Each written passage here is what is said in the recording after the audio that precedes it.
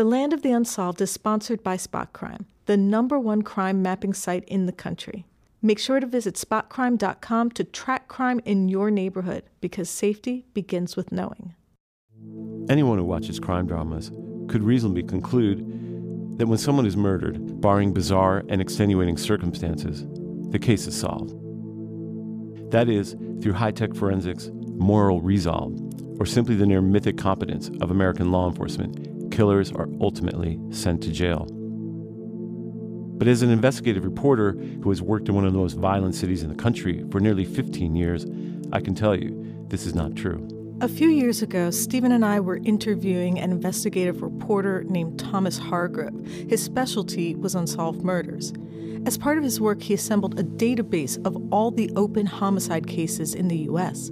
Then he looked for patterns. What he found was alarming: a series of so-called unsolved pattern killing, murders that involved similar types of victims with similar methods. But during that interview, he disclosed something profound. In the U.S., there are over 200,000 unsolved murders.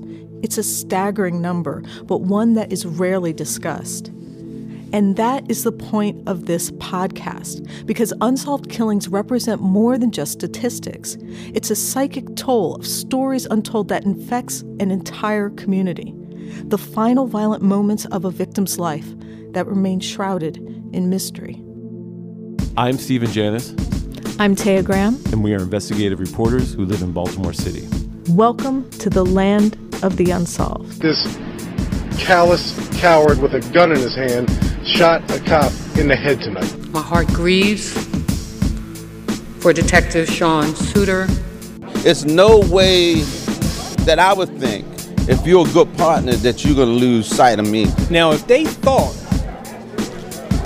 at the smallest level that it involved police officers tied to their case, there's no way they would have given that case back. Yeah, listen, after a case gets 72 hours old, it gets cold. If you don't do something in 72 hours, you really have a problem.